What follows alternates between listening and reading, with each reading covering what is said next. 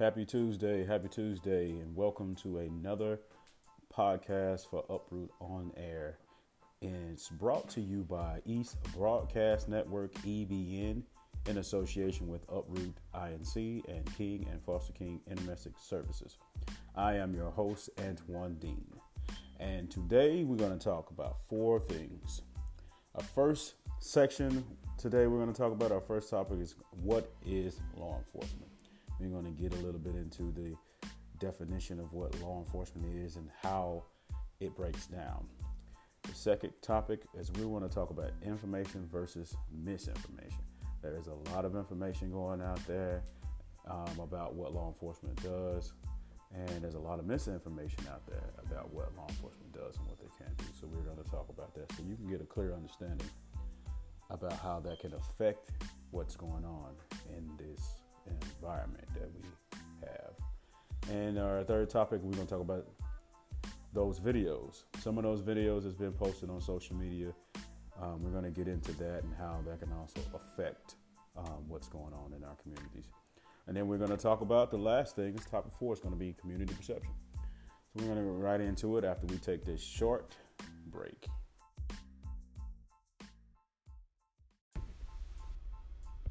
Good afternoon, everybody. Welcome back from the break. We're going to talk about what is law enforcement. This is our first topic. We're first going to start out with the definition of what law enforcement is and what law enforcement does. Now, the definition of law enforcement, according to Webster, is it's a department of people who enforce laws. All right. Right off the back, it's telling you what they're going to do. They're going to enforce laws, they're going to investigate crimes, and they're going to make arrests. And it says the police as an example. So what does this mean to you? As a citizen, as a person in the community, when you encounter law enforcement, you already know what their job is. They're going to enforce the laws. And they're going to investigate whether or not you are in violation of that. And if you are in violation of that, they're going to make an arrest. So that's not going to be something foreign to you. Most people know when they meet the police what their job is going to be. Now you know what the definition based off of Webster says. So there will not be any misunderstanding. Now let's look at the definition of what law is. Now, according to Webster, it is a binding custom or practice of a community. It's a rule of conduct or action prescribed or formally recognized as binding or enforced. There's that word again, by a controlling authority. Who is that controlling authority? The police. The whole body of such customs, practices, or rules. The court exists to uphold, interpret, and apply the law. So now you've got the courts involved. They actually are the ones that make the law, and they use the police to enforce those laws. Now, the control brought about the existence or enforcement of such law and order in the town, which is just to show you how it works. They use the law enforcement to enforce the law that has been created and preserve the law in the town or city or municipality in which you are living in. Now, the action of the laws are considered as a means of redressing wrongs, and that's civil law or litigation. When you have someone does something wrong to somebody, takes something of theirs or break something of theirs, and you take them to small claims court or you sue them for those wrongs. That's also a part of the law. And you have civil service workers like sheriff deputies and marshals who actually handle those types of enforcement of that type of law. Now, the word enforcement simply means to give force to, strength, to urge with energy, enforce, constrain, compel, enforce, obedience. To effect or gain by force, to carry out effective, enforce laws. So what is that saying? It's basically telling you that we're going to use some type of enforcement to make sure that you're not in violation of these laws. That's what it's about. And they're not going to do it in a means that's going to be friendly, necessarily in your favor, because what their job entails is that they're supposed to enforce those laws. So when you have those types of thoughts in your head. You'll know that when you meet them, at some point in time frame, there's going to be an enforcement. You can either resist that and then you get told stop resisting, or you can either comply with that and let it be a little bit more of a smoother transition for you. But that's what their job is going to entail. And we're going to take a short break and we'll be back.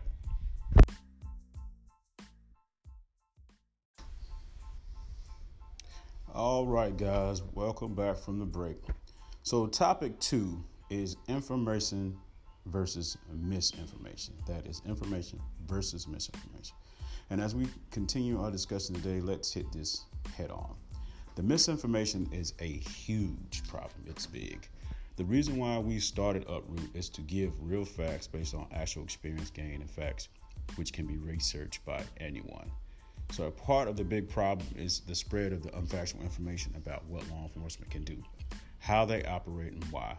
The very definition has enforcement in it and law. So they are trained to enforce the law.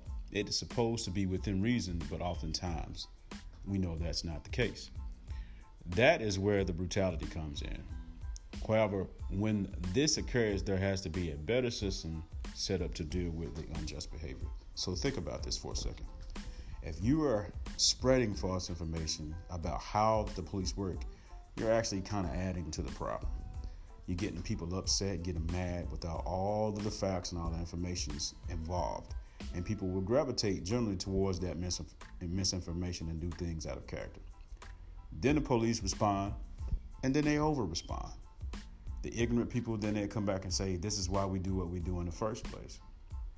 Still a part of the problem. The cycle continues and continues and continues. So knowing the nature of something gives you the tool to make an informed decision. So once the misinformation is removed and you know exactly how it's supposed to happen, why it's happening this way, and you have an understanding of why the job is the way it is, then you'll deal with them differently, especially when you know somebody can do certain things to you by legal standards. And the type of behavior that you have, if you're doing what you're supposed to do and it's correct, and it's easier to prove that the malice actually exists. And what does that mean?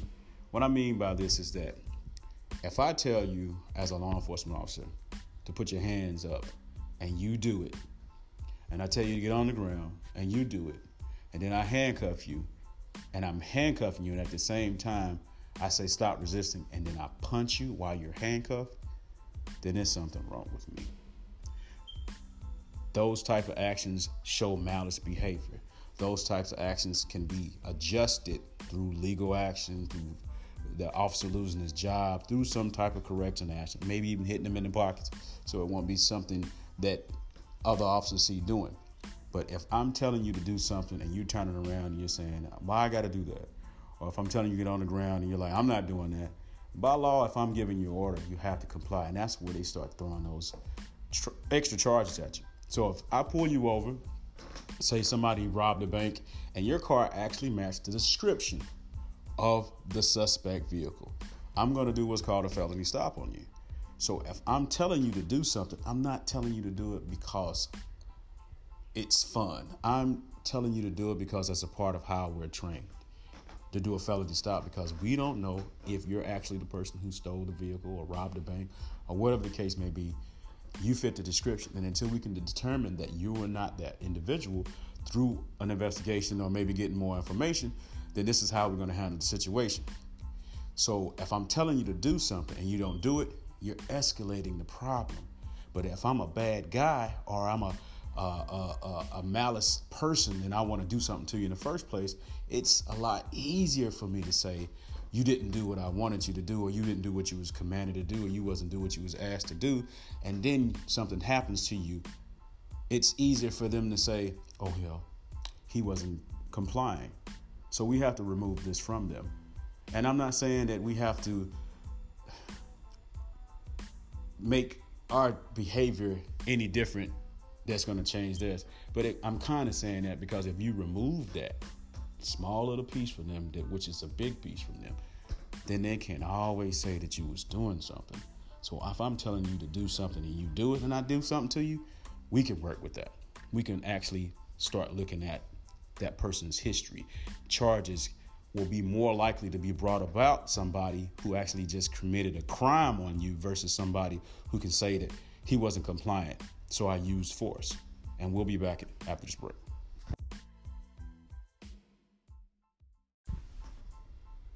All right, guys, welcome back from the break.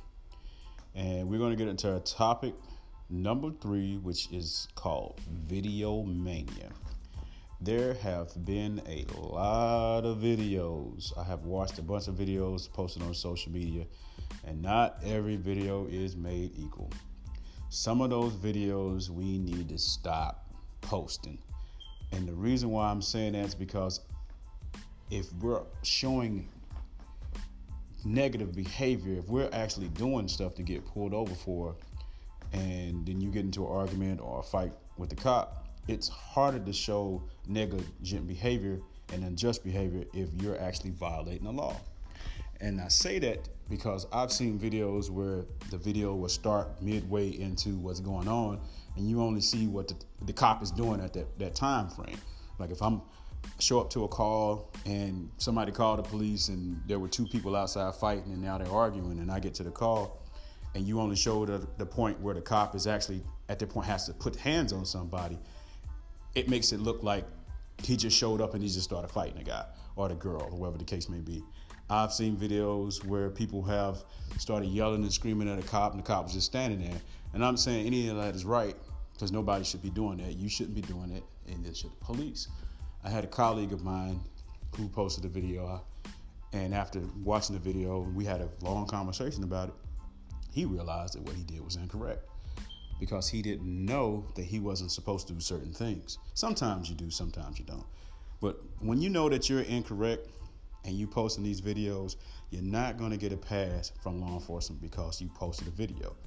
It's not going to happen. You're not going to win that battle on the side of the street. The same behavior which causes the unjust actions is the same that you're displaying. It all has to be uprooted.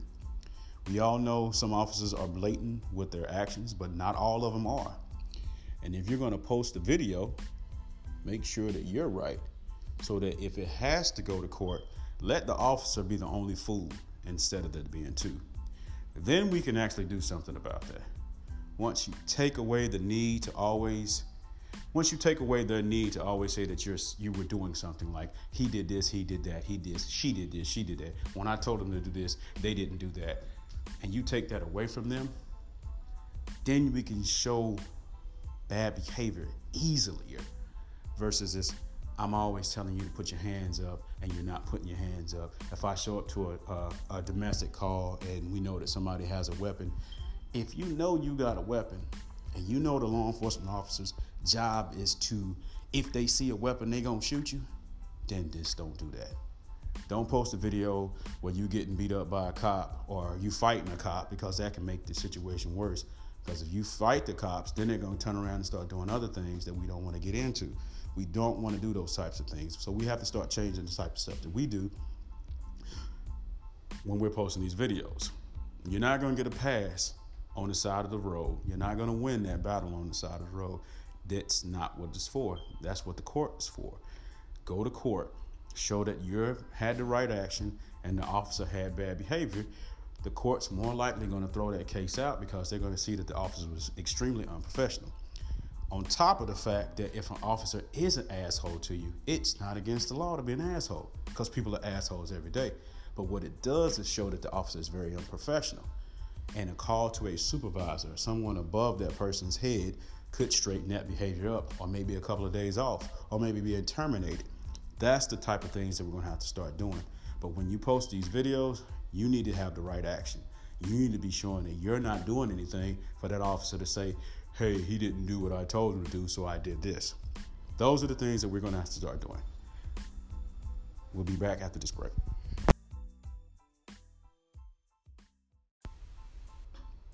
All right, guys, welcome back from the break. And we're going to get into our last topic, which is community perception. Now, for many, many years, our communities have never experienced a good relationship with the police, rightfully so. All the way to the civil rights and beyond, up until the days times where you see more police brutality and more unjust killings being shown on videos on social media. Some of those videos show blatant violations of crimes. Those men being killed and those women being killed with no respect to their lives. It makes it even harder to like the police nowadays. It's even harder even for people to want to even be the police, even having the police that resemble you and I in our neighborhoods. The respect has never been there for us. They've never had respect for us, it seems like, and we've always had a distaste in our mouths for them. It makes it hard for good officers to do a really good job, and it makes it easier for bad officers to shine. But this is going to have to also change. Until we get to the point where we're not in need of the police in our communities, they're going to be there. So maybe it's time to change the face of what law enforcement look like in our communities. You know, they say in order to change something, real change takes place from within. So changing the faces of those working in the neighborhoods, it will affect how the neighborhood gets policed. We need a lot more diversity, and the officers need to have better training tools to add to how they police in our communities. But we also have to take responsibility for allowing that criminal activity to actually reside in our neighborhoods. We have to remove that stigma that has been placed on us about always being criminals, because we know that's not true. But if we have enough crime in our neighborhoods that have enough officers going to those neighborhoods and dealing with the same types of criminals, they're going to have a prejudice about our neighborhoods. They're going to automatically prejudge the situation. And that simply means that they've taken previous information and trying to base it off of everybody. We know that's not correct. It's not professional, but it happens. And we also have to realize that with that being said, we need to have more law enforcement officers who represent a multitude of our neighborhoods.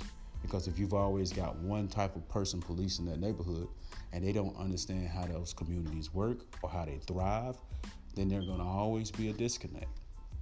So we have to have more people who are willing to put that uniform on and to do a better job, to go out and make the neighborhoods feel safer.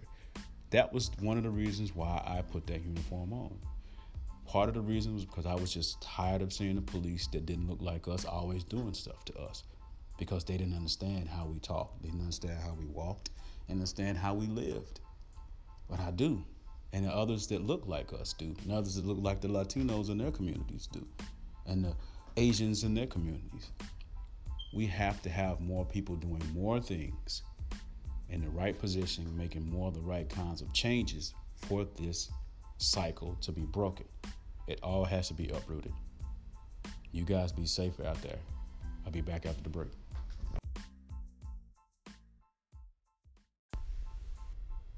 All right, guys, welcome back from the break, and we're going to close it out for the day. And I just want to say thank you to everybody out there for listening to Uproot on Air, and continue to listen, and we'll continue to bring you the facts to help to build the bridges for a better way of doing things. Go to our website at www.uprootinc1.com for booking information. Also, check us out on Facebook, Instagram, and Twitter. Like us, share us, follow us, tweet about us, talk about us. We want you guys to tell everybody about us. And as you know, we are always on Tuesday, 8 p.m. Eastern Standard Time. And we're going to be coming up with a YouTube channel. We're also going to start doing some YouTube stuff. We're going to start doing live interviews. And that will be also brought to you by East Broadcast Network, EBN. You guys stay safe. Until next time.